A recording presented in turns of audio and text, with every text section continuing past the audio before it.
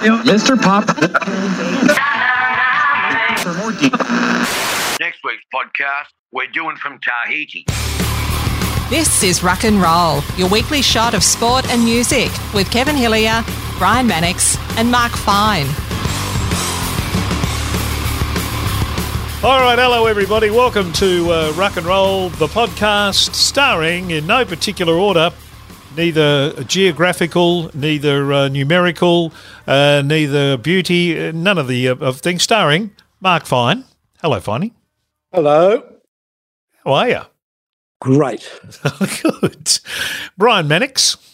Hello, Brian. Hi, I'm going to make Brian Mannix great again. Good luck with that.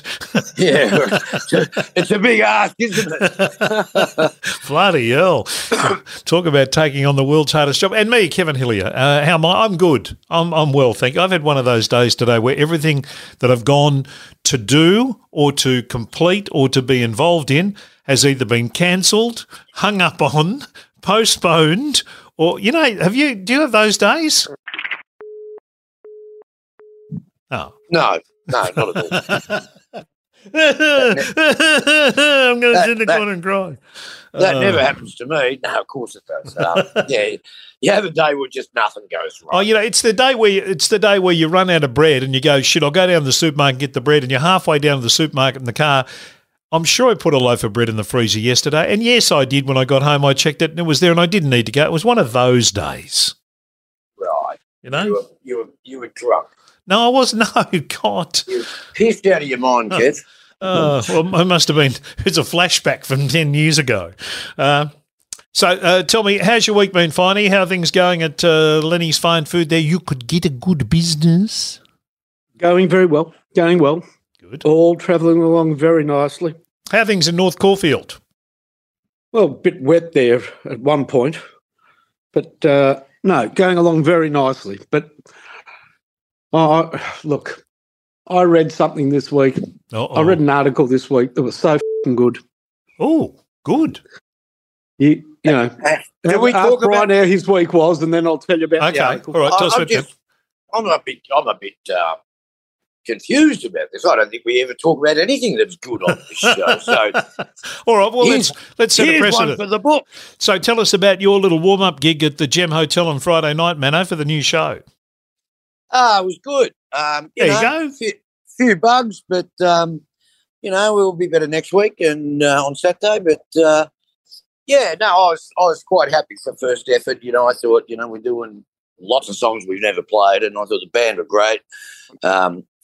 Kirky gets a bit angry from time to time, which is a bit unpleasant. I don't know that, road rage and screaming at people is the way to get things done, but there you go.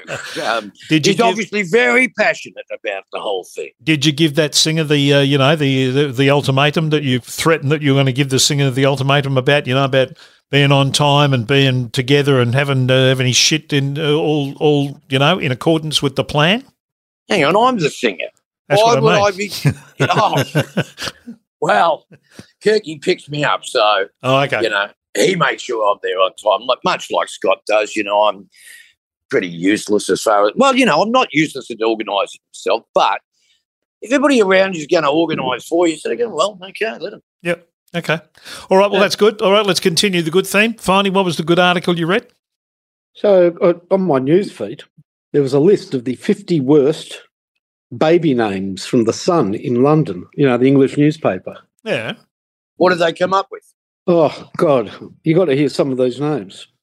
Do you want to hear some? Yeah. Do you want to hear all of them? So these have actually been used on kids, obviously, in the UK, and we know that they name them and after voted on all sorts of and I would think if you say I read a really good article about baby names, the worst baby names, to not tell us some of the names, that would just cock teasing. Here we go. Abaddon, Adolf, Amos, Amos, Akuji, Arthur, Arlo, Bart, Bear, Bob, Boris, Boss, Buster, Cannon, Cletus, Champ, Chandler, Danger, Dennis, Dick, Diesel, Doyle, Ebola, Edward, Elmo, Jeffrey, Hitler, Inspector, Jack's Jedi, Justin Keeler, King Legend Louis Lucifer, Sadman Satan, Sonny Spartacus, Stormy and Hugo. Now, you know what's a great list? No. Because I left out two names, Brian and Kevin. Oh, get rooted. You did not. They're not in there at all. Of my life, they're in there. I would be surprised if Brian's in there. Nobody calls the kid Brian anymore. There's also George and George is unfair, and John. Is Mark in there? No. Finey? But Kevin and Brian is. Oh, kid stuff. Kevin is not in there. Yeah, no. Kevin and Brian are both in there. Look it up. Look up 50 worst boys' names. It'll come straight up. This is not the chart that I wanted to feature it, to be honest. You're in it, mate. You're in it. Damn. No, kid, people You're still... after Adolf and before Hitler.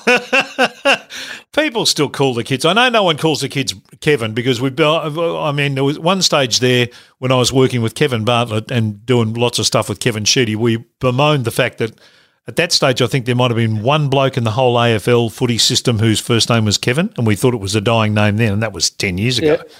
Yeah. And I know it's not a name that's used a lot, but I would have thought Brian was still about. Nah. It's not about being about. They're just considered, they were voted upon as bad names. Oh, okay. Yeah. Oh, well, they can get stuff then. Well, Kevin's a good name for a dog, like Don't start. Sue's dog, and our dog is Kevin. It's a great name for him. But Brian, it sounds like a bloke with short sleeve white shirt on, like Homer, lots of pens in his pocket, glasses, and he's an actuary. Or you know what, Brian? What I pick when I hear the name Brian, what I picture in my head? A little dog. No, sort of someone of it's reasonably vertically challenged.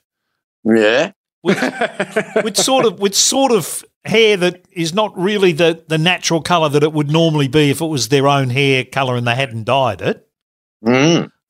Well, there's no grey. With a singlet, wearing a singlet. Wearing baggy shorts, and maybe if it was a little bit cool, maybe something like a mohair jacket or something, that looked like something out of a David Essex film clip from like what I'm wearing right now. Yes, dickhead. Yeah, sorry. There's some great girls' names. Oh, Yeah. all right. Well, go on.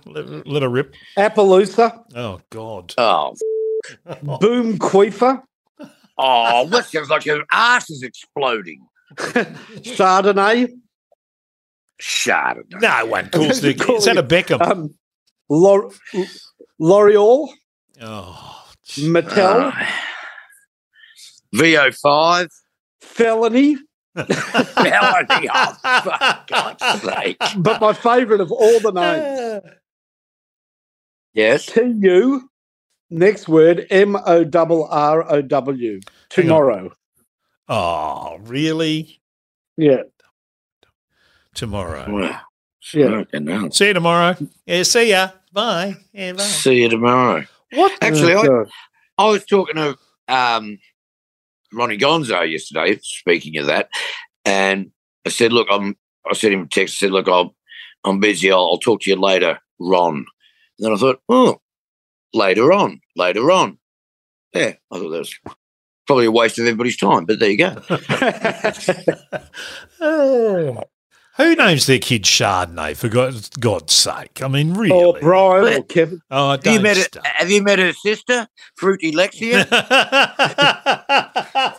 There was these two girls back in the early 70s, and they used to come and see my brother's band and stuff, and their name was Morella and Aurora, so we figured they must have been conceived at the Progress Theatre or something, but you get the Morella Jubes or the Aurora Jubes. They obviously loved the Jubes. Oh, I'm very partial of Morella Jubes. Oh, I love Morella. Oh, they're the best. Do You can they only still buy them make at 'em? servos. They were good value. Yeah, and they can buy them at servos. There's the servo in Inverloch has them, and I often buy a packet and chuck them in the freezer. I love them when they're in the freezer. Yeah, you got to chuck them in the fridge and keep them cold. Yeah, so they're a bit yeah, harder, yeah. and they last a bit longer. Because yeah. they do those they're things good. now where they've got hard. You go to the supermarket and they say hard jibs. They're not hard jibs. They're soft as buggery. They're like current AFL football. Yes, we'll get to the footy. Yeah, I can't wait to hear like Finey was giving St Kilda so much shit last week. I can't wait to hear what's going to happen this week. Yes. I got several messages. The night that Brett Ratton was fired, I got several messages, and I walked out to my computer, and there's all these messages, and I thought, what's all that about? And it's gone, after what Finey said on the podcast, get him to comment on this, after what Finey said on the podcast, all this stuff. And I had no idea what was going on, and none of the messages said what had happened. So then I picked my phone up and have a look at the Herald Sun news feed. Ratton sacked. I thought, this is something. Is this like the April Fool's Day or something? I thought they were kidding. They just re-signed him a few days earlier, but I don't know what your coverage of it was like down there. But up here it said Essendon Football Club has sacked Brett Ratton. Yes, I saw that. Yes, yeah. So. And we've also sacked Clarkson, we're sacking Fagan. Well, see, we're just going to sack everybody. AFL headline now just says Essendon Football Club does, and then they just fill in whatever it is because they figure anything that's going on that's bad. But they'll have to change them all now to St Kilda. Finey, what did you think? Well, first of all, it's a pity the timing of the show because I knew this a day before it became official, so I could have given us a scoop and I would have told you 24 hours before it happened that he was going to get the sack and Ross Lyon was going to be the coach. Is that really how this is going to play out? Yep. Jeez. Yeah. I'm sorry. From an outsider, I'm sitting here going, how the hell does that happen? Yeah. Oh, I can tell you, I couldn't be happier. Oh, really? Yeah. Look, I know Brett and I like Brett. Great bloke. But the club was really going nowhere. Absolutely. What Jeff Walsh said was spot on. We're just irrelevant. Made the finals 2 years ago. Max King coming, getting better each year, supposedly should have been. And to not make the finals, to not make it after your 8-3, I mean, we've only made it once in the last 11 years. You can't miss opportunities like that, and we're just going nowhere. Too many players. Is that all on him, mate? Is that all on the coach? Well, I always look at this. I always look at player development more than position. Yeah. Because you always say, is it on him or on the players? Well, tomato, tomato, potato, potato.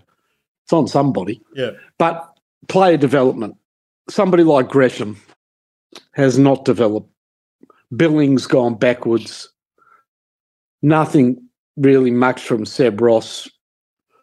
Even the captain, Jack Steele, very good player, but needs to be more of a leader. Haven't developed any leaders at the club.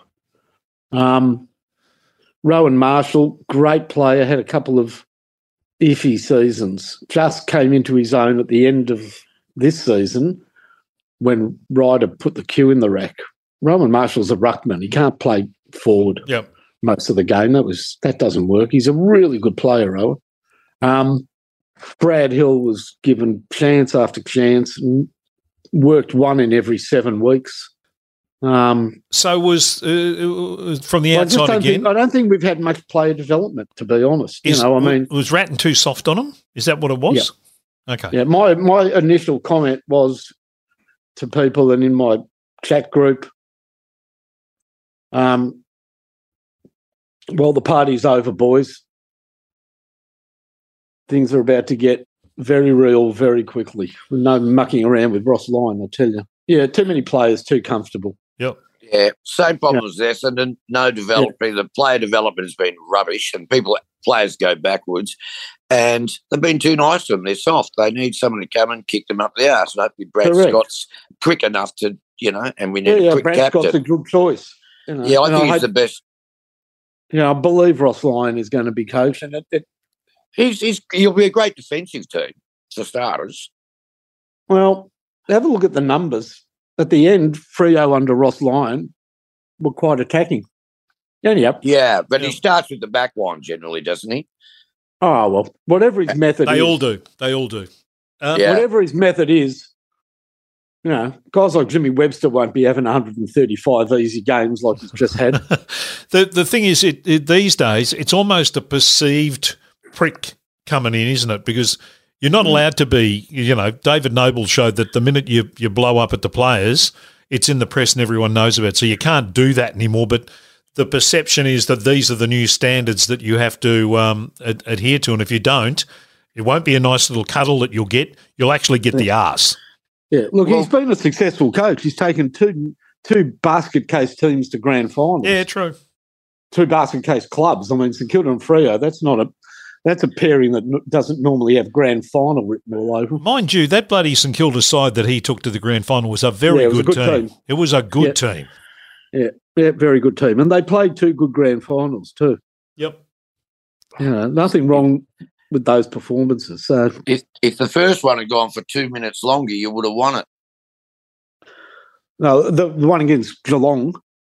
No, I was talking about the one in Collingwood. You had to retry. Yeah. That was the second one. But the one against Geelong was the one we played better. Yeah, you did. Yeah, that's we right. Just I had forgot about that one. We had 3 or 4 players just miss easy shots. But anyhow, whatever. Yep. Oh, well, that'd be interesting. Rotten. Not good. Yeah, it's apparently rotten. I got a question for you finally just on that. If it's not Ross Lyon, if it turns out not to be Ross Lyon, is that a fail again by the club? Oh, yeah, but, all the other ones, they're not – you can't sack Ratton for Uze or for Robert Harvey. That'd be fucking ridiculous. There's been talk of Beveridge. There's been press talk of Beveridge. Yeah. Now, there's talk about Luke Beveridge. Now, that is my caveat. It is Ross. I believe it's Ross Lyon, but there has been some murmurings about Beveridge. Well, you take that in a minute. Yeah. I reckon Ross Lyon's a really good fit, and that's something that Lucky Phil was sort of saying to me that they reckon, because Essendon, he just wanted the job, but he didn't want to go through the process. So the Saints always said, yeah, you got the job.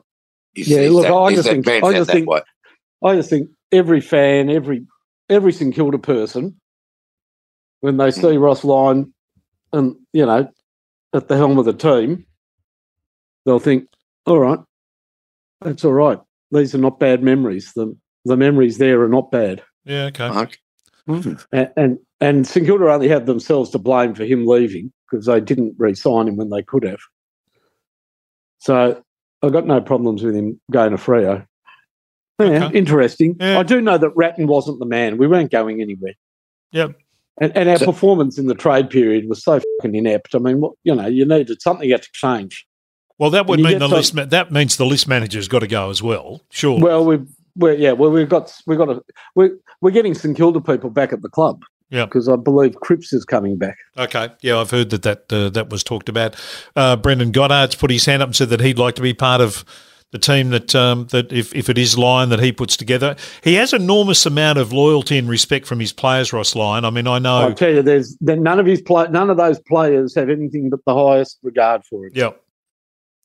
Yeah. Goddard would be all right as an assistant because, geez, can he crack? Because it was sort of we're establishing that teams like Essendon and St Kilda, they need a prick to come in and kick them up the arse and say it's not good enough. You see, the problem with football is, Brian and Kevin, you can be a shit team going nowhere. You see, a team like North Melbourne, they're rebuilding. They're a mess. They're a complete fucking mess. Yep. Yeah. But at least they're bottoming out, and whatever the future holds, the future holds. Teams like St Kilda and Essendon who bobble thereabouts, the 8, just outside the 8, which is the greatest waste of time, Yeah. That's got fucking hairs on it, that does. Now, the problem is that teams because of the salary cap, those players get paid within 10% of what the Geelong list gets paid. So it's very easy money, just everybody to sit around and rock up next year. Yeah, absolutely. Teams like Essendon and St Kilda need a rocket put underneath them, good and proper.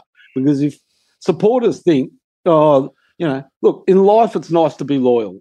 And I know, Brett, you couldn't wish this to happen to somebody else more than Brett Ratton. I wish it didn't happen to Brett Ratton. Yeah. But it had to happen.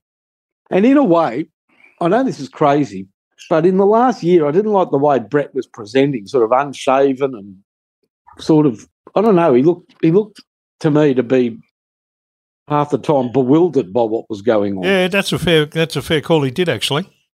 I don't need a bewildered coach. Yeah, he had a look of a confused man about him. He did. He's never Ross Lyon knows what's going on. He's not the last to know. He's the first to know. Yeah. Yeah, I'm happier this week than I was last week. Okay, all right. Yeah. Oh, what did I? Can get Goddard. All due respect. if the only change at the club between 2022 and 2023 was going to be some youngsters and Zane Cordy, then what in the f*** am I going to the football for? Sorry about all this swearing, but, plenty of beeping, so I'll stop swearing. But why would I be going to the football if that's the only change? But now my interest is peaked. Okay, good. Yeah, Good. They've sold you some hope. No, they've sold me some change. I don't care. Well, with Either way, change I don't comes care. hope, I think. I don't care if it's a disaster and we finish last, or it's brilliant and we make the finals or the grand final. But I do not want to spend the next 5 years bobbling around between 7th and 10th. Yeah. Yeah. Which is exactly what we could have been doing. Yep. Well, both your clubs have made big changes. So, 2023, there's no guarantees, but at least it will be different. Is it true shake it up. Is it true that they just re-signed Brett Ratton about a week earlier or something? No, round 3 11. months ago. We were 8-3. Wow. So what's it going to cost to get rid of Brett Ratton? 3 months pay. Is it 3? As I've read, it was 6. Oh, 3 months. okay. Yeah, the new clause in the contracts. The contracts aren't. They aren't in favour of the coaches. Right, because it used All to clubs be do if you that. got All sacked, you had clubs to do pay that him now. out. I think it cost us about $1 million to get rid of Matthew Knights. Yeah, I'm saying in the olden days you had to pay out the full contract. Nowadays they don't do that. Surely the Coaches Association would be sitting on that now and going, "Oh, hang on a minute. There's no, a bloke like Brett Ratton who you just signed for 2 years." Workplace contract, Kevin. You've signed them. I've signed them. They're very rarely in favour of the people that sign them. Oh, no, absolutely. Oh, no, cross you. No, I understand. You sign them or you get told, okay, don't sign them, piss off. Yeah, it's the same as when they get rid of you and they say, well, you either sign this non-disclosure agreement or you can just sit there and wait for your money and we'll take you to court for the next 3 years. What would you rather do? That's right. Get you a little bit of money now, right now, or would you rather wait minimum 3 months and probably, if we can do it, right, 3 years before you see a Zach, chat? Correct. Not that I'm speaking from experience with any organisations that I've had dealings with in the past. No, me either. Yeah, sign this non-disclosure. Anyway, all right. Well, so he's a happy chappy, is our Finey. That's good to hear. Business is good. Yeah. His football club's given him some change and some hope. Buggerlugs has got his gig up and running. Everything. We're all happy little chappies. Yeah, how good's the T20 World Cup started? Namibia beating Sri Lanka. That was brilliant. Didn't Scotland beat West Indies? They're playing now, aren't they? Oh, okay. I haven't seen that. I thought I saw on the news before. Maybe we get the news a bit earlier up here. Oh, you do, Queensland. yeah, of course. Yeah, right. But no, I think Scotland beat West Indies. I'm not sure. But Yeah. is this part of the competition or is it just warm-up? No, they're the qualifiers. Brian, incidentally, before I forget, can you give me Saturday's Tats Lotto numbers? Because you'll have got them up there in Queensland before us. We do. So it's 7, 18, 36, 12, 4, 19. What are the subs? Don't worry about that. Why are you worried 40. about Saturday's Tats Lotto, Kevin? Well, he's got the results for next Saturday for here because I think I'd be more interested in Thursday's Powerball. Is it? Oh, okay. I'm willing. Oh, that's too hard. Have you seen what it's up to? Is it 40 mil? 100 million this week. 100 million. Yeah. That's obscene, and that's. And I promise you, because I love you two blokes, if I win it this week, I'm going to buy a ticket because I never buy a ticket. If I win it this week, Yeah. next week's podcast, you'll be doing on your fucking home. Yeah, thank you very much. And that's I'll be knee deep in trouble. is that any particular dividend or just the first dividend? Oh. I Kevin. Any number pays 100 million. I thought you were going to say, well, boys, next week's podcast, we're doing from Tahiti. I swear, if I win it, we'll do next week's podcast from Paris. All right. I will take you two to Paris. I swear, I swear on my life, I'm buying a ticket, even if I have to share it with somebody. Well, look, you probably should buy it now because it's cheaper. The later you leave it, it's going to cost more. So I just get on, as soon as the podcast's over, get your credit card out, and book us all a flight. How does to that Paris. work? They don't. Oh, you mean tickets to Paris, or do you mean tickets in Powerball? No, well, he's gonna win Powerball. Oh, right. But the flights, if he tries to book the flights on Friday, they're going to cost a lot more. So he should book them straight after the show to get the best deals he can. Okay. So, all right, let's pick the Powerball number. Oh, jeez. Oh. 17. Is that a birth date? Is that a particular? You know what? date Let's of life? leave it. Let's leave. Wait. We'll leave it till we do the music chart. Mm. Oh, okay. And the first gazumping, the first one that we get any agreement on, that'll be the number. Okay. Yeah, cool. All right. Well, I'll read you the top 10 from this Australian Top 50 Singles Chart from February 8, 1981. The top number 10, On and On and On by ABBA. Number 9, Another One Bites the Dust by Queen. Number 8, Jessie, Carly Simon. Number 7, State of the Heart, Mondo Rock. Number 6, The Tide is High by Blondie. Number 5, One Step Ahead, Split Ends. Number 4, The Time Warp from the Rocky Horror Picture Show. That's coming back, and Jason Donovan's going to be the main player in it, and Miff Warhurst is signed as the narrator, announcing the cast. So, yeah, it's interesting. Why did they get Jason? Why didn't they get me? I don't know, Brian. I'd love to just punch around in some fishnets and shit. That'd be good. You'd be a great riff-raff. Yeah, I reckon you would be too. You'd be a really good riff-raff. Yeah, that'd be the role I'd get. Yeah. Because he can be old and decrepit and, and because he's got a hump, he doesn't have to dance too much. So, Jeez, okay. That typecasting's a bastard, isn't it? Number 3, Shut Up Your Face by Joe Dolce. And number 2, Duncan by Slim Dusty. Oh. And number 1 was Just Like Starting Over by John Lennon, February 8, 1981. Some dickhead, and so I use that term loosely, on the comments page, I put the chart up on the weekend, on the comments page, said Just Like Starting Over was in his bad pile. He said it was an extremely bad time for John Lennon. Well, he'd been fucking dead for a year. No. He's only been dead for about a month. February, got shot in December 1980, wasn't it? December 8th, 1980. Yeah, so it was a bad time for him. You're right there, champ. And the song was actually not performing that well. No, it wasn't. And then, bang, he got shot, and there it is. In fact, I don't think at number 1. Most radio stations weren't playing anything off that album. It wasn't his best album. Are you telling me that literally was number 1 with a bullet? Oh, exactly. Oh, jeez. Yeah, very good, Bonnie. Oh, jeez, we're a classy lot, aren't we? Hey, we're a classy lot.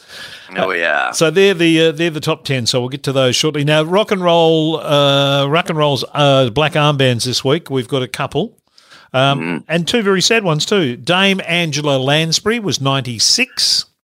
She passed away. She could not have still been alive. No, absolutely, she was. Oh, there you go. 96 she was, same age as HRH. So she passed away, Angela Lansbury. And the other one, which happened on the weekend, at the age of 72, Robbie Coltrane died, who was in... that was... He's a great actor. Jesus, he was a good actor. He's the guy who plays Hagrid in... Harry Potter. Harry Potter. Yeah, he's terrific. Yeah, I've never seen any of the Harry Potter films, but Cracker, that TV series Cracker... was bloody brilliant, and he was so good in that. He was in a couple of Bond films. I think he did some Blackadder stuff as well, but had that really... Yeah. He had a cameo in one of my favourite movies, a real... you got to be a punter. Have you ever seen Let 'Em Ride? Yes. Oh, yes, I have. With Richard Dreyfuss. Yeah. Robbie Coltrane plays the guy that takes the bets at the behind the betting window. Yeah. Very good. Yeah, it's terrific. And he was in the comic strip Presents. They'd take the piss out of things. They had one called about the famous 5, and it was called 5 Go Mad in Dorset. And that was hilarious. No, I don't think he's a bit of a Gene Hackman. I don't think he ever did anything that was bad. Yeah. Yeah, no, it's a pretty good call too. So, and Angela Lansbury, I liked Angela Lansbury a lot. She looked a lot like my mother-in-law. But anyway, but you want to see her in Blue Hawaii. She's the biggest pain in the ass, But yeah, Blue Hawaii with Elvis, she's terrific. Yeah, I knew she'd done an Elvis film. I couldn't remember which one it was. Oh, there you go. Chadwick, give your mama some sugar. Chadwick, we're having a party for you, Chadwick. Mama, I got to go out with the fellas. No, Chadwick. Yeah. Anyway, whatever. So she was in Murder, She Wrote, yeah? Yes. Yeah. Yes. How was that little town that had a murder? Cabot Cove. Yeah. Most dangerous city in all of the entire world. Yes, murder capital of the world. Cabot And one of the things she did with that show is that she insisted that her character doesn't drive, because I think she's always got a driver if she's going somewhere, but she didn't want it to turn into a big car chase, Starsky and Hutch kind of thing. So she felt that if her character didn't drive, they couldn't do that to her. Okay. So, smart woman. Yeah, very, very smart. I don't know about Jessica. down I can't the think street, of though. trying to think of the name of the character. Jessica something. Jessica. Lansbury. No, that's a name, Angela Lansbury. Jessica. There you go. I used to do all those voiceovers for Channel 10. I can't remember now for the life of me the name of the character. I think it's Jessica Perot. No, Jessica Perot. You're an idiot.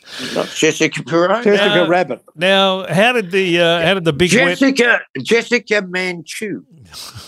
How did the big wet no big wet in Queensland, Brian? No.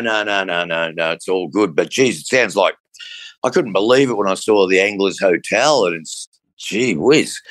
It's the Maribyrnong. Yeah, that's always the first place to get flooded. Yeah, it is. Because my mate Merv Hughes used to own that. There was a consortium of them, Merv and Leon Cameron and Stewie Wigney. The Darcys owned it. And the Darcys, they all owned bits and pieces of it. And it was, I reckon, probably 4 or 5 times that's flooded. But that floods fairly easily. It doesn't take much. Lucky Phil's old man was, I don't know, owned it or was running it or something in the 70s when it got flooded out and all their musical instruments were floating down the Yarra, the Maribyrnong. Yeah. But this was a major. Whether that wall at Flemington's had a lot to do with the floodplain of Maribyrnong, I'm not quite sure. But by Jesus, there's some flack going around about that right now. Well, it's a question worth asking, isn't it? Because the track didn't get. There's no problem with the track, was there? The track looks immaculate. Yeah, right. The track's about it's maybe a slow 7. It's not much worse than that. But geez, around the fringes, it's a heavy 35. Right. Which is not good. Okay. Good, which means it's about 15 feet underwater everywhere else. But I did see here today, and I don't know whether this is true or not, but I said cost of living in Victoria due to go up because of the flood. Oh, it's done a lot of damage everywhere. It's not just, the floods in Shepparton and Rochester and all Albury Wodonga, all sorts of places have seen floodwaters they haven't seen for many a year. But how does the flood increase the cost of living? I guess the most obvious thing that it affects is all your insurance costs and all those things, and all that'll go up. There'll be parts of the food bowl have been affected and washed out. So there's certain areas where food that is grown in Victoria will be affected. So that affects what's available in the supermarkets. All those sorts of things, I guess. Right. Okay. Transportation, getting from point A to point B, all those sorts of things. Well, that could stuff up your supply lines. But, I just sort of, because you got the most debt of all the states, and I'm sort of thinking, is this, a bit like Biden sort of going, well, petrol prices are high because the Russians invaded Ukraine. Yeah. And that's not really the reason. And I was wondering whether the cost of living going up in Victoria is like, it's the flood's fault. It's Putin's fault. Yeah. I don't know, but I am curious. But apparently the dog also ate the economy's homework, so there'll be some ramifications there.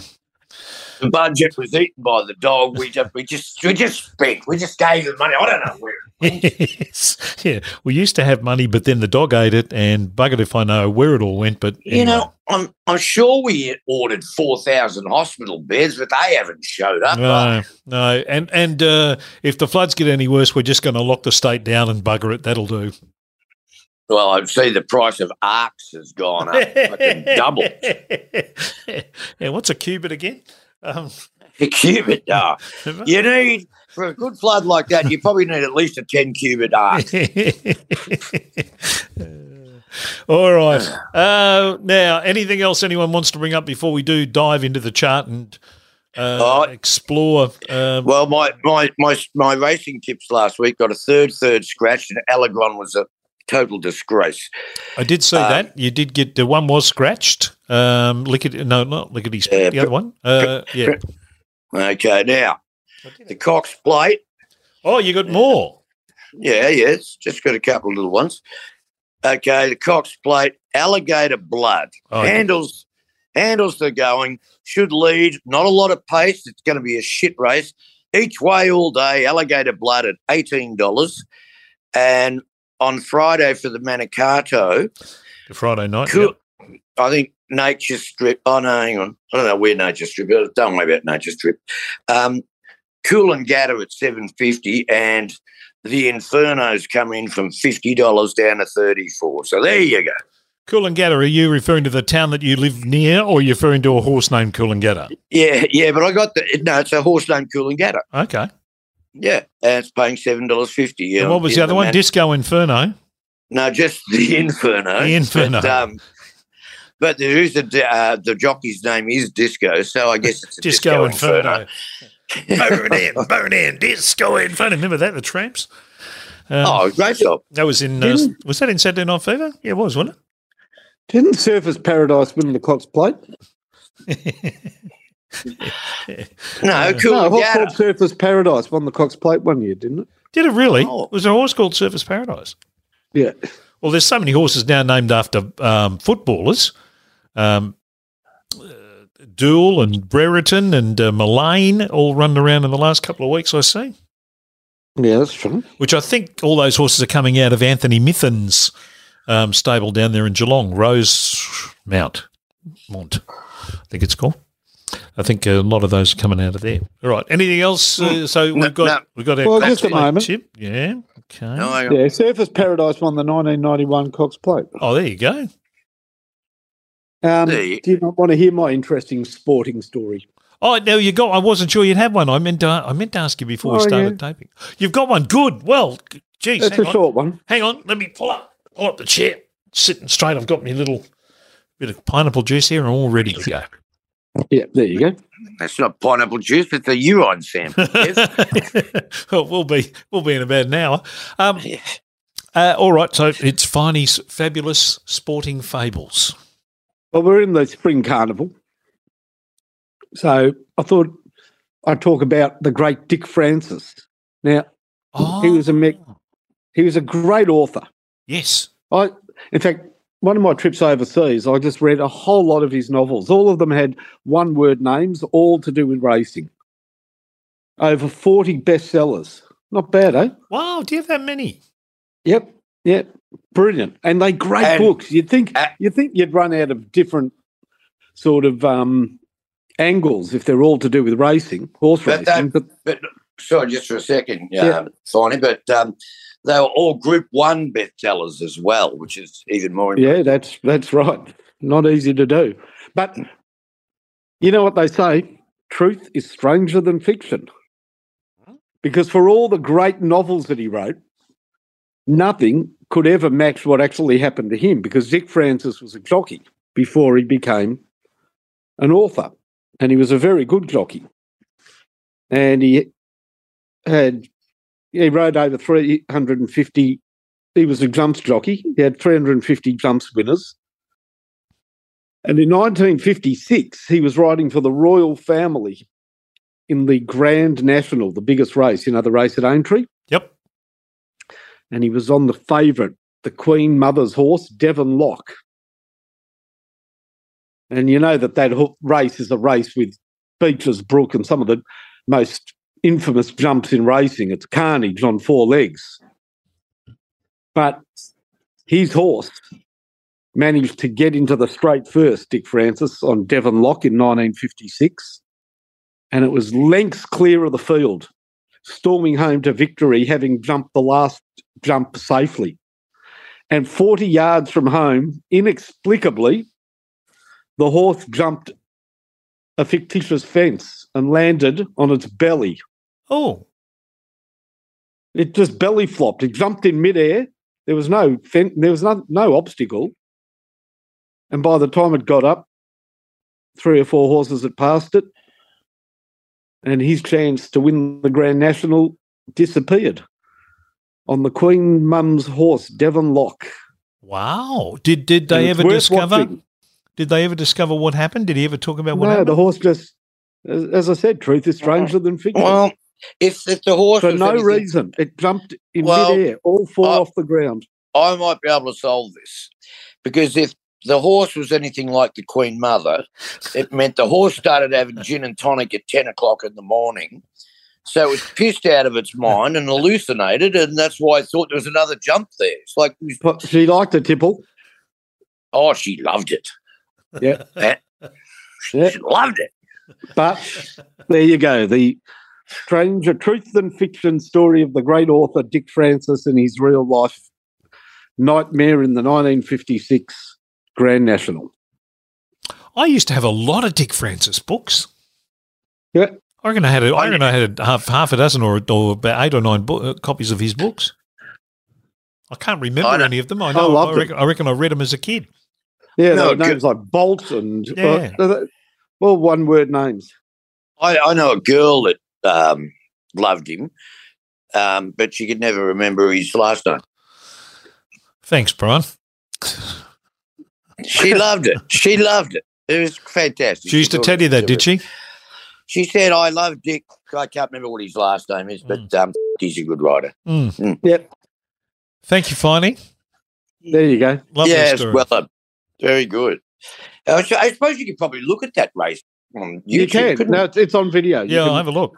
Look it up. It's an amazing finish. 1956 Grand National. Okay. Yep. All right. Well, let's get to the chart because it is February 8, 1981. We mentioned the top 10. There's a lot of Aussies in this chart. I didn't count them up, but and it's a top 50 that we published this week. But everyone's in there, from John Cougar through to Russell Morris and the Rubes. One of the comments Kenny Francis put up on Facebook today was he'd love to see Russell Morris and the Rubes get back together again. Their version of Hush, the old Deep Purple song's in there. Cheetah's in there with Spend the Night. Oh.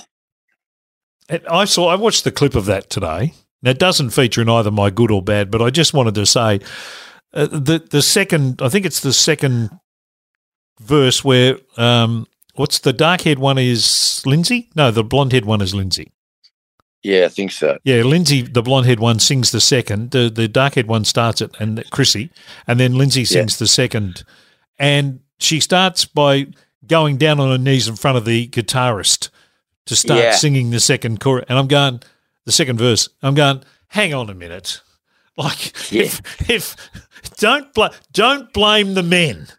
Because, sorry, it just the minute you do that, it's like, well, I'm not taking the song seriously. You completely and utterly have changed the whole premise of what the song. I know the song's called "Spend the Night," and I get all that, but you've just gone whooshky straight down into Hookerville.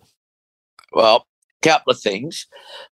It is a great song but they did the 2006 Countdown Explosion. They're quite good. They're very attractive girls. They sing well. Were great. They look sensational.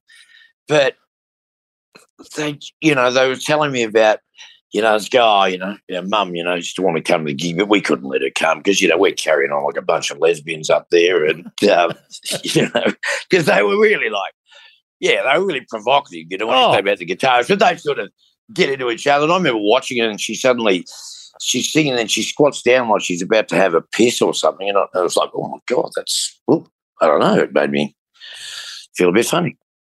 Right. Yes, Well, well, they're lovely girls, and Chrissy's been very successful in the West End in London. I'm not suggesting for one moment they're not lovely girls, but I'm just saying one was dry humping the microphone stand and the other one was in front of the guitar player. I'm sorry. Don't expect me to, think anything else but what I was thinking.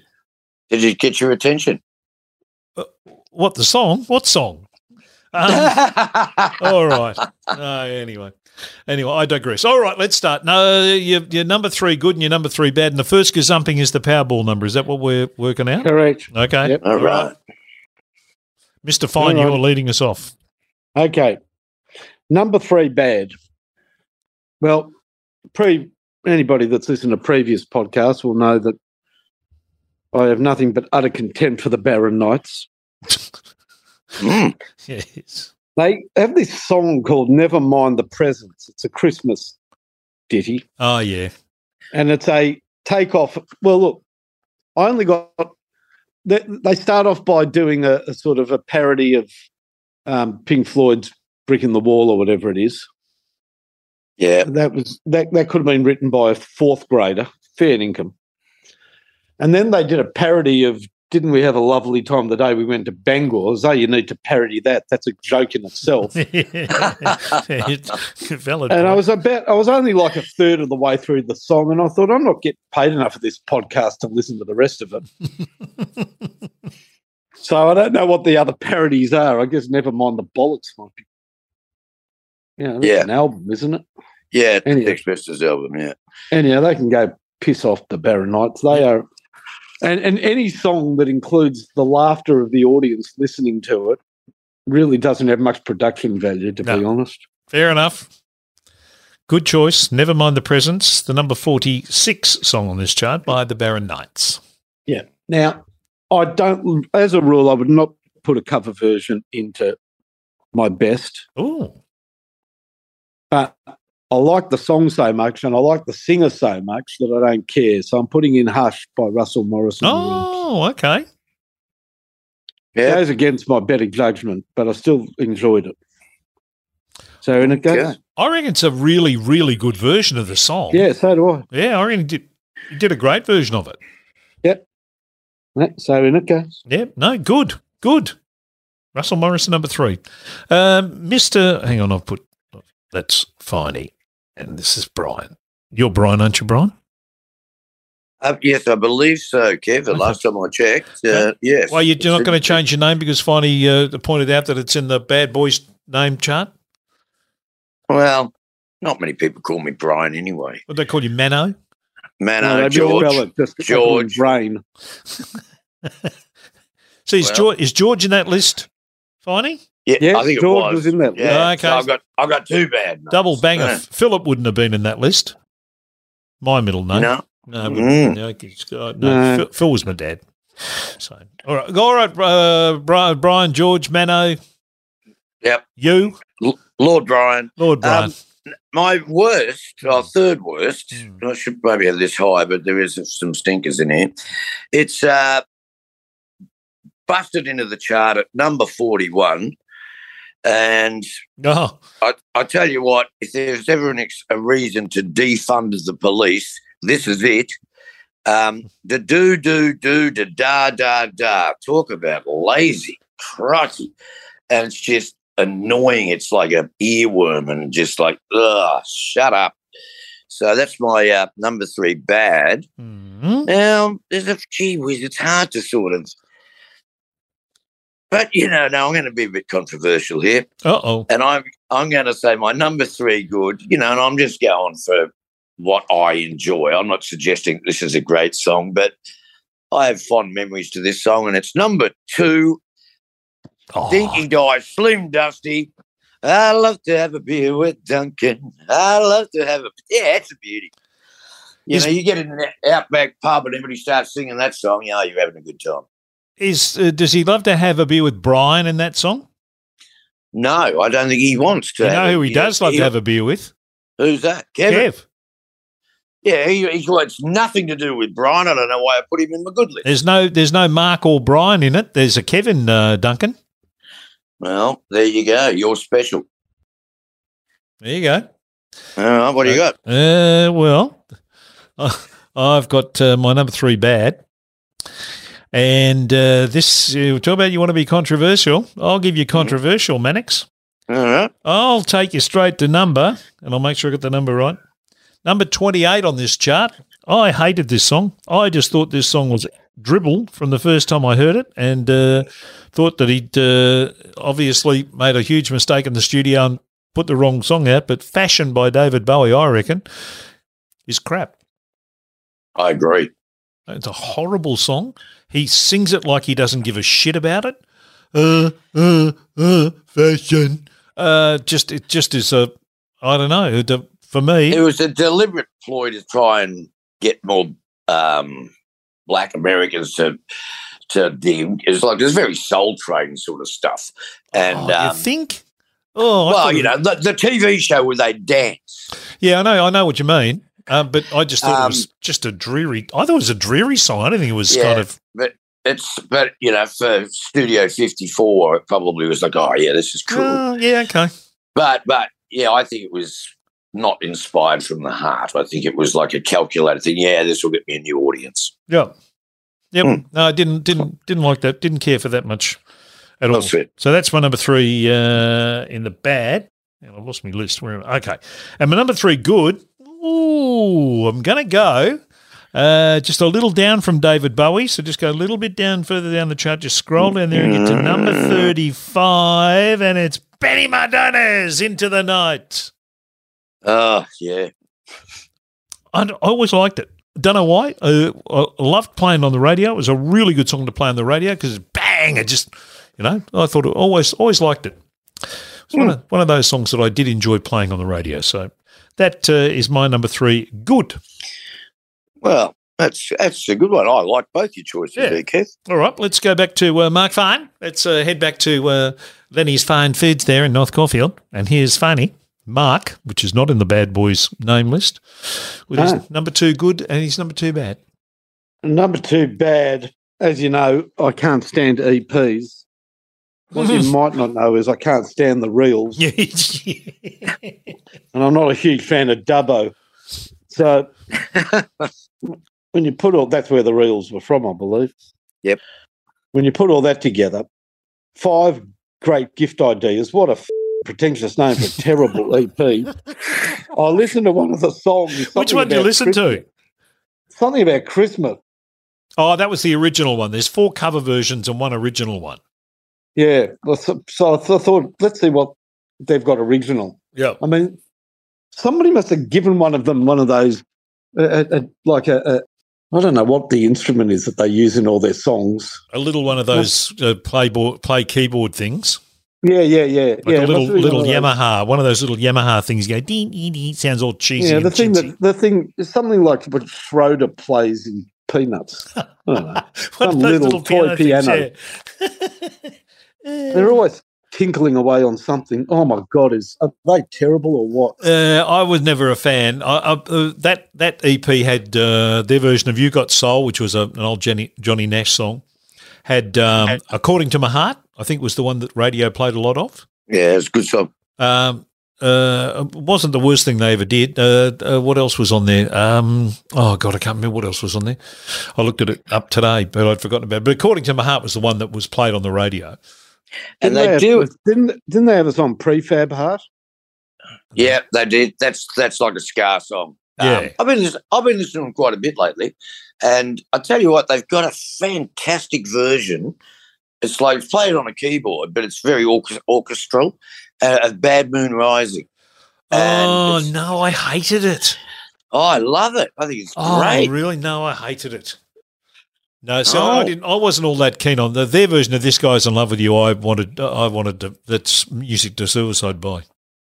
Well, I kind of listen to it quite often. And see, I didn't like. He was a little smart ass. I didn't like the singer. So yeah, well, I never met him. So that didn't help. Anyway, good choice, Finey. 5 great gift ideas from the Reels at number 2. So you got a bit of a Christmas theme going on there. The best gift idea from the Reels is not buy anything made by the Reels. Fair enough. Dave Mason. Good, love him. Yeah, Dave Mason, that's right. That's him. His dad was the Premier of New South Wales or something, wasn't he? I think. Dick Mason. Yeah, he was. No. I can't Doug think. Mason. Yeah, he was Remember- the mayor. Or he's Remember Dick and Doug Mason from the ABC? Yeah, I remember Dick Mason, the football caller. Yeah, I think they went to America, Dick and Doug. Oh, don't start, Brian. Forget it. Forget I said it. What?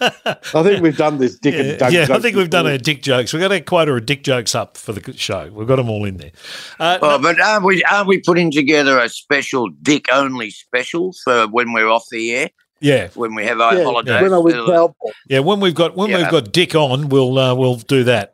Well, that's all the highlights. Yeah. You could have a show which is about dicks, Yeah. and then another one can be about.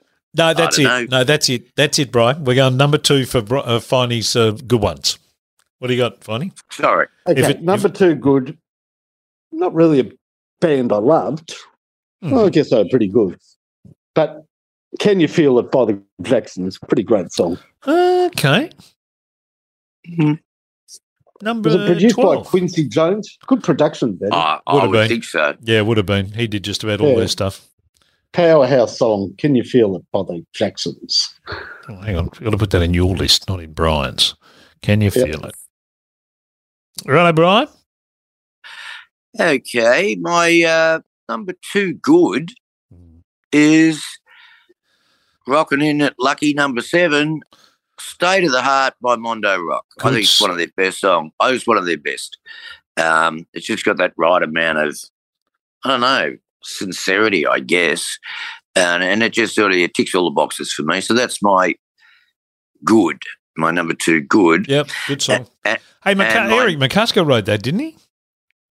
I think he might have, yeah. I didn't think you liked any of Eric's songs. Well, I like Or was that your brother or that didn't like what Eric did to Mondo's? yeah, no, my brother liked right. it better with Randy. You know, I introduced him to Eric McCusker, and I'm thinking I'll be rapped. And then he goes, well, that guy ruined Mondo Rock. That's right. He wasn't too happy about it at all. That's Thought I was right. giving him a bit of a treat. But anyway, now we're trying to see what number it is. It's our old mates, Dr. Hook, Oh, and Girls Can Get It. number 34. Anytime, though. Oh, gee whiz. That is a stinker. Girls can get it any time they want. Ah, imagine putting that out today. Yep. Mm. Yeah, So that's my number 2 bad. Yeah, no, It wouldn't go down well today. wouldn't have thought so. Number 2 bad for me. Yeah, I'm going to go with and I actually liked a lot of the stuff that he did in the early days, but then he became a bit pretentious and started to almost.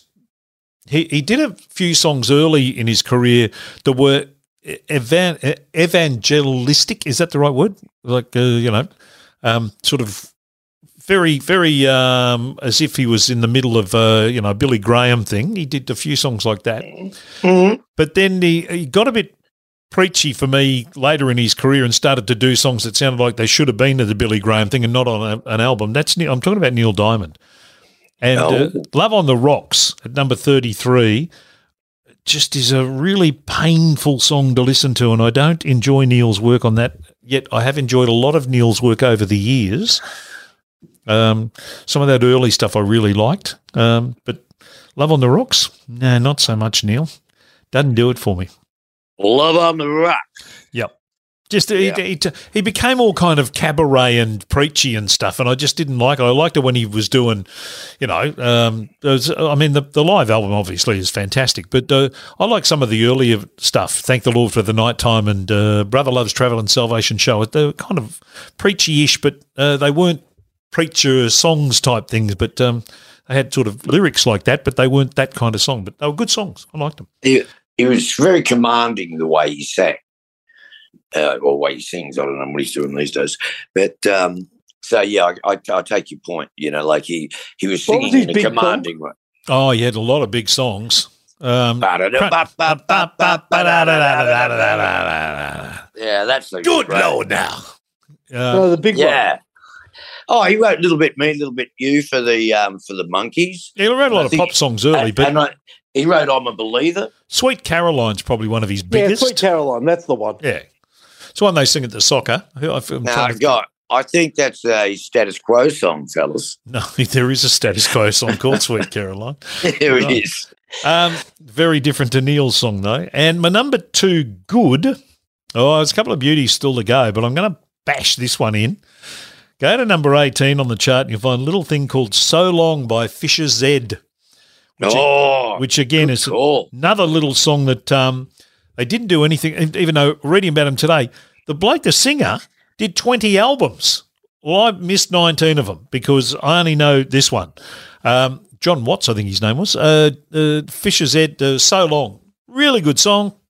Bounces out of the radio. Still sounds good today. I don't think anyone plays it these days, but I always liked it. Great song. Always liked it. So that's my number 2, Good. Finally, we're going to the podium. We have the Barron Knights at 3. We have the Reels at 2. That's on the bad side, in case you're in any doubt. On the good side, we have Russell Morris and the Rubes with Hush and Can You Feel It by the Jacksons. So let's go to the top of the podium and hand out the gold medals. Okay, my number 1 good song, I'll start with. Look, I'm probably influenced here because of my love of IVA Richards. Vivian. Who I had that. If you ask me, the highlight of my radio career was interviewing him live. Yeah, I'd go with that if I were you. Yeah, I reckon. Yeah. You know what happened in that interview? Like, he was just great. It was when I used to fill in for KB at the end of the year, so it had that good slot. Yep. And he came in. And it just, because I'd loved him so much as a player, he appreciated my depth of knowledge and the discussion we had. Good. And at the end I said, one thing I did love about you, Sir Viv, was every now and then after a good innings, you'd speak in the third person and you'd say, Vivi batted well today. I said, did you recall that? And without missing a beat, he said, Vivi remembers it well. He was a beauty. He was the best. He was the best. I had a bit to do with him in Queensland when he was working for the radio station there and playing for Queensland. He was, my God, was he a unit. So you heard the story one night, he'd been out drinking with him. Because he loved coming to Melbourne. And he went to go to the motel, that club near the South Melbourne market. Yep. And he was three sheets to the wind and they wouldn't let him in. And the guys with him, he was apparently fine with it, but the guys with him said, do you know who he is? He's the greatest cricketer of all time. And the bouncer looked at him and he goes, if that's Don Bradman, he's been in the sun for too long. Vivian would have laughed at that. Vivi found that amusing. Yeah. Well, they told him who it was and he got let in all right. I'm sure he did. So I've gone for Master Blaster by Stevie. Surprised me. I've always liked Jammin'. Bit of a reggae song by Stevie Wonder. Yeah, it's good. It is a good song, actually. Yeah. I'll put that in at my best. Okay. Then my worst, I feel bad that I haven't put in some of these songs. I didn't listen to What's in a Kiss by Gilbert O'Sullivan, but I imagine that's fairly sordid. No, it's actually not a bad. It's like a little, English sort of very English song. Okay. Very inoffensive. Gilbert did a lot of inoffensive stuff. Yeah, well, good on him. Yeah. I feel bad that I didn't put da in because it's the most pitiful attempt at music by a pitiful band I've ever heard. Right. But comments from the Supercoach. Yep. Yeah, but for somebody that doesn't like ABBA, this must be. This song is the most grating song of all time. Surely the title just tells you what's coming. On and on and on. Yep. God, I hate that song. I didn't remember it. On and on and on and on and on. Yeah, no, I had to listen. Terrible. Oh. Who wrote their lyrics? You think the people that wrote it didn't speak English, which they didn't. It sounded like it had been speeded up in the chorus when I listened to it today. Yeah, well, you're lucky. Mine seemed to drag on forever. Fair enough. Yeah, I do want to say this, that, the Time Warp, well, I don't think that's a great song. No. But the other day, I once again listened to Sweet Transvestite, which is such a good song. Yeah. It's just a great song to listen to. Yeah, it I mean, it's is. not a song. It's just fun. It's, if you listen to the words, it's just fantastic. It would be the kind of song that if I could sing, I would love to perform that every night. That's one of those songs you go, yep, it's Sweet Transvestite time. Yeah. Let me go. And I can't sing, and I'm not that sort of person, but Jesus, I reckon that'd be a great song to perform if you're a good singer, Brian. Oh, absolutely. And it's such a dynamic entrance, because I think that's his opening song, isn't it? When you first see Frankenfurter, like, comes down and the cape, he goes, "How you doing?" The cape comes off and he's, wow, there's a guy in fishnet stockings and a corset, which in 1972 or whenever it came out, that was akin to, blokes walking around in the nude on stage with a stiffy. It was just like, what the hell's going on here? Yeah, very confronting. The first line in it's brilliant in that song. He apologises, I think, for Riff Raff, who answered the door. Yeah. My able handyman. Do you know what he says? He's just a little strung out. Yeah, because he thought it was the candy man. Yeah. In other words, he thought it was his drug dealer. So it's just a great introduction. He thought it was the candy man. You make a good point, Brian. That was about 71 or 72, whenever it was when it came out. They're doing the show in 2023. It still, to this day, works. And they're not. You're right, Fonny. They're not great songs or great. Not all great songs, but by geez, it works as a show. They're all 50s sort of influence, but I think it has lost something a little bit now, because it was really shocking when I first saw it at the HSV Telly Theatre with Max Phipps. It was like, my God, I felt at that age, and for what society was, seeing Brad and Janet walk around in their undies was almost akin to them being in the nude. It was just like, my God. Yeah. Do you remember every Friday night it was on in Northcote or Fairfield? Yep. Oh, yeah.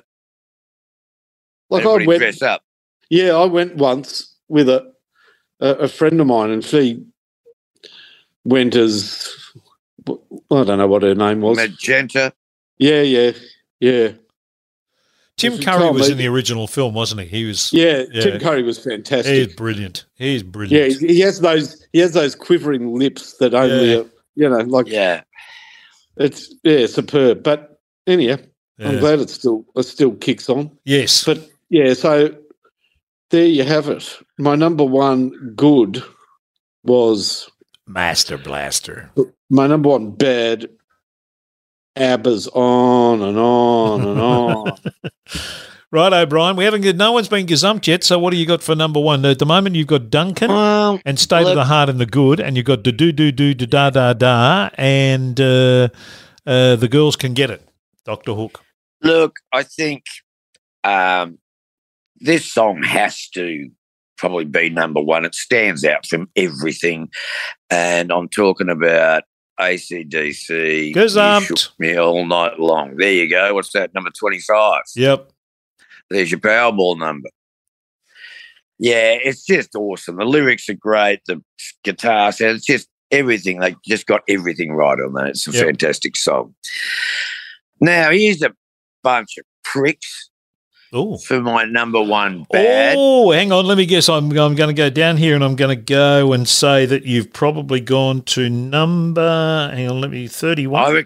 I reckon you'll get this. No. Number 31? I reckon you've gone, I hope you've gone 30. No, I haven't gone. No, that's a shit 30. song, though, number 30. Stephanie That is terrible, that bird noise. But there's one that's... Oh, no, that's 31, but that's what I'm thinking of finding. It's 30, 31. 31, yeah. No. I actually like Wedding Cake Island. I think it's great. But no, it is those two knuckleheads that... Air Supply. Hall and Oates. Oh, don't start. Kiss on my list. Because your kiss is on my list. What a shit song. It isn't what the finest. Is it sort of white funk or something? I don't know what the hell they're doing, and that little Oates, he's just a turd. a little moustache. Off, you prick. What a bunch. Fairningham, what a bunch of. Can I just say, losers. no, I don't necessarily think that's one of their great songs. I think they did do some good songs. Some of their early stuff, before they went to, before Rich Girl, they did an album called Abandoned Luncheonette, which is a really, really good Philadelphia soul album and has a couple of beautiful songs on it. One of them's called She's Gone, and that is a classic Hall & Oates song. It's just a classic song. He's gone, got him, or got her. Not that. He's gone. Yeah. When that song comes on, I'm gone. No, it's a good song. They did do some. Do some rubbishy songs, but they did do some good stuff in that. Kisses on the List is one of them. If to save the world, you had to pick a celebrity to get punched up by Hulk Hogan, or Oscar De La Hoya or somebody, You'd pick John Oates. John Oates, I would, absolutely, no problem. Actually, you know who I'd rather hit? Who? Their saxophone player, Billy, what's his name, Deshand or something. I saw him live, and he annoyed the bejesus out of me. Oh, yeah. What have you f***ed up? You found something worse? You just found a really there's a song I haven't listened to, but just because who it's by, I'm making it my number one bad. Okay. You've now ABBA's been gazumped. Yeah. I didn't see this song. It's a supplementary bad. Well, yeah. Okay. Well, any song, anything that got Barbra Streisand and Barry Gibb together. Oh. Now what's that? Where's that here? That's Woman. Guilty. Oh Guilty? yeah, Guilty. Yeah. Oh. No, it isn't all that good. That was when Barry was writing hit songs for everybody. Dinah Ross, Barbra Streisand, Leonard Nimoy. Everybody. Look at number 42, also written by Barry Gibb. I like Chinese. That's one of my favourite. Did you? I looked at that today. They come up to your knees. Yes. But they're bright and they're breezy and they're willing to please. And you have to like them because there's so many of them. It's a very funny lyric. I like Chinese food. Well, this is the whole waiters thing. never are rude. A 4 and a 7, a 5 and like cheese. Yes, very funny. I don't think you get away with that nowadays. I don't reckon you would I either. don't think so. No. Well, most of the Monty Python stuff wouldn't be kosher. Well, that one, as I said, was written by Barry Gibb. Anyway, what have you got, Kev? I got AC/DC's my number one good. I love AC/DC. That I think. Yeah. Sorry, Kevin. I thought I jumped all over you. No. You're right. So that's what I'd already said. What number one good is. My number one bad. There's still a few stinkers in there to get. Joe Dolce is probably going to get off scot-free here, and he probably shouldn't because that is a bad song. That is, sorry. I mean, he might be the most lovely bloke in the universe, but by geez, that was an awful song. Great film clip, though, with Molly and all that. Yeah, no, it Molly was funny. playing the squeeze box. Yeah, it was funny. So I'll let him off with that. Don Williams, I Believe in You. My God, that's an awful song. I believe in. And Don Williams was a iconic American country singer who did so many big songs. And speaking of language, Kev, iconic American country singers, I'm going to put Lady by Kenny Rogers in as my worst because I don't know, that song just annoyed. I had to play it on the radio and I did not enjoy it at all. So Kenny, I liked Kenny's early stuff with the first edition. Reuben James and Ruby Don't Take Your Love to Town. I thought they were great songs. How about I just dropped in to see what condition my condition was? Yes, a very, very good song.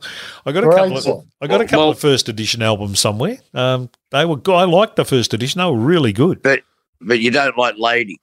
No. Well, there's an interesting fact for you, Kev. Guess who by co-wrote it? Very good. John Oates helped out with this one. He did not. He did. He did not. Kenny Rogers and John Oates got together. Kenny was doing great work. Then John comes in and starts helping, and this is what you get. You still haven't forgiven John Oates for what he did to Ice House, have you? Oh, it's the worst song they've got. It's just horrible. It was Electric Blue. Yeah, Electric Blue, that's right. Yeah. Oh, it's terrible. So the Powerball number's 25. Finally, the only gazumping was that's good. AC/DC. We've got the Powerball number. There you go. Good, right in the guts there. Yeah, that'll play. We're going to win. Very close to gazumping with the number 7 song too. "State of the Heart" by Mondo Rock is a song that I really enjoyed having a listen to again today. Oh, well, Ian Jury's in there. I Want to Be Straight. That's a good song. Oh, I love Ian. I love Ian Jury. I don't know if that was his best song. Yeah. My favourite Ian Jury songs were "Reasons to Be Cheerful," Part 2. Spasticus Autisticus. Yes. Oh, God. Oh, that was a great song. Yeah, I know, but I mean, even song titles. You talk about some song titles now, and if you put that on the radio now, you'd be run out of town. Yeah, but he had polio. I know. It was about himself. Yeah, I know. Yeah, I know, but Barry Gibb wrote it, and that's his forte. Right? And John Oates produced it, so it was never going to fly. I've got to give a special mention, even though I'm certainly not a huge Queen fan. I think Another One Bites the Dust is a pretty good song. Yeah, it was on my list of goodies and just didn't make it. It probably got played too much for me, but I do remember when it first came out, we all went, "Wow, they're good, this band. They're really good." Yeah. And they are a good band. It's their only number 1 in America. And the other one that I had in my good list that didn't make it was One Step Ahead. Nah, that nearly made my bad list. But The Tide Is High by Blondie. Yeah. Great song. Actually, you played a couple of Deborah Harry songs on the weekend on the radio and really enjoyed them too. French Kissing in is it French Kissing in New York? USA. In the USA, that's it. In the USA. Yeah, and played the one that Tom Bailey wrote. The other one, I had a 2-up weekend, and it was really good. A couple of Blondie songs. French Kissing in the USA. Here's a little bit of trivia. I'm pretty sure it's written by Chuck Lorre, who is the producer of 2.5 Men and really? TV shows. I believe that he wrote that from my Perth radio days. I think that was a little bit of info I dug up. Brian from his Perth radio day. What were you doing in 1981, Mannix? No, this is 1980, Kev. No, 1981, the chart. No, it's... Oh, yeah, okay, so it's early. Yeah, it's early January. Yeah, February 1981. What were you doing? I'd probably become giving up my job and, we're sort of chugging along and learning our trade and, naively excited about freaking everything. And, it was a great time. So had you formed the X-Men then? Oh, yeah. Okay. We sort of went at it from 1980.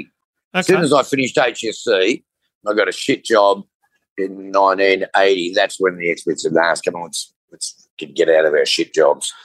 And so we started rehearsing 4 nights a week. And by 81, we were starting to see, we were getting regular work, probably working 3 or 4 times a week, which was pretty good for a band that only been going, for a little while. But and that just got better and better. So, no, it was an exciting time for me. What were you doing, Finey? 81, Feb? Oh, it's a long time ago. Mm-hmm. I can tell you this much. 1981, I was 16. Mm-hmm. There was my first route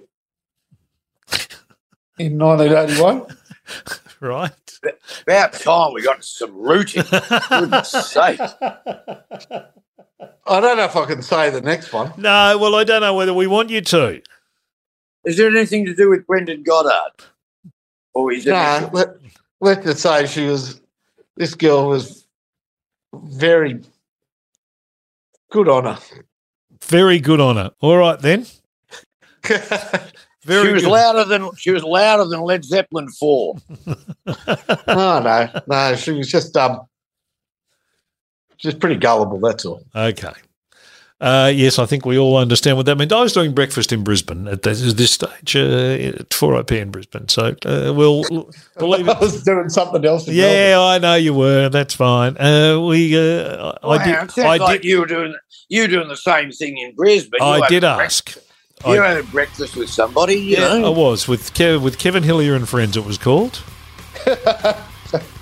Well, there's an oxymoron, isn't there? Oh, thanks very much, smart ass. Don't you start. Your name's in the bad list too. Don't you worry about that. Well, thank you, Brian. Thank you, Finey. It's been lovely as per usual, and we'll have another chat next week. Another chance to catch up and have a chat. Thank you, Chardonnay. Thank you, Fruity Lexia. Time for bed. Good night, boys. Good night. Good night, John boy.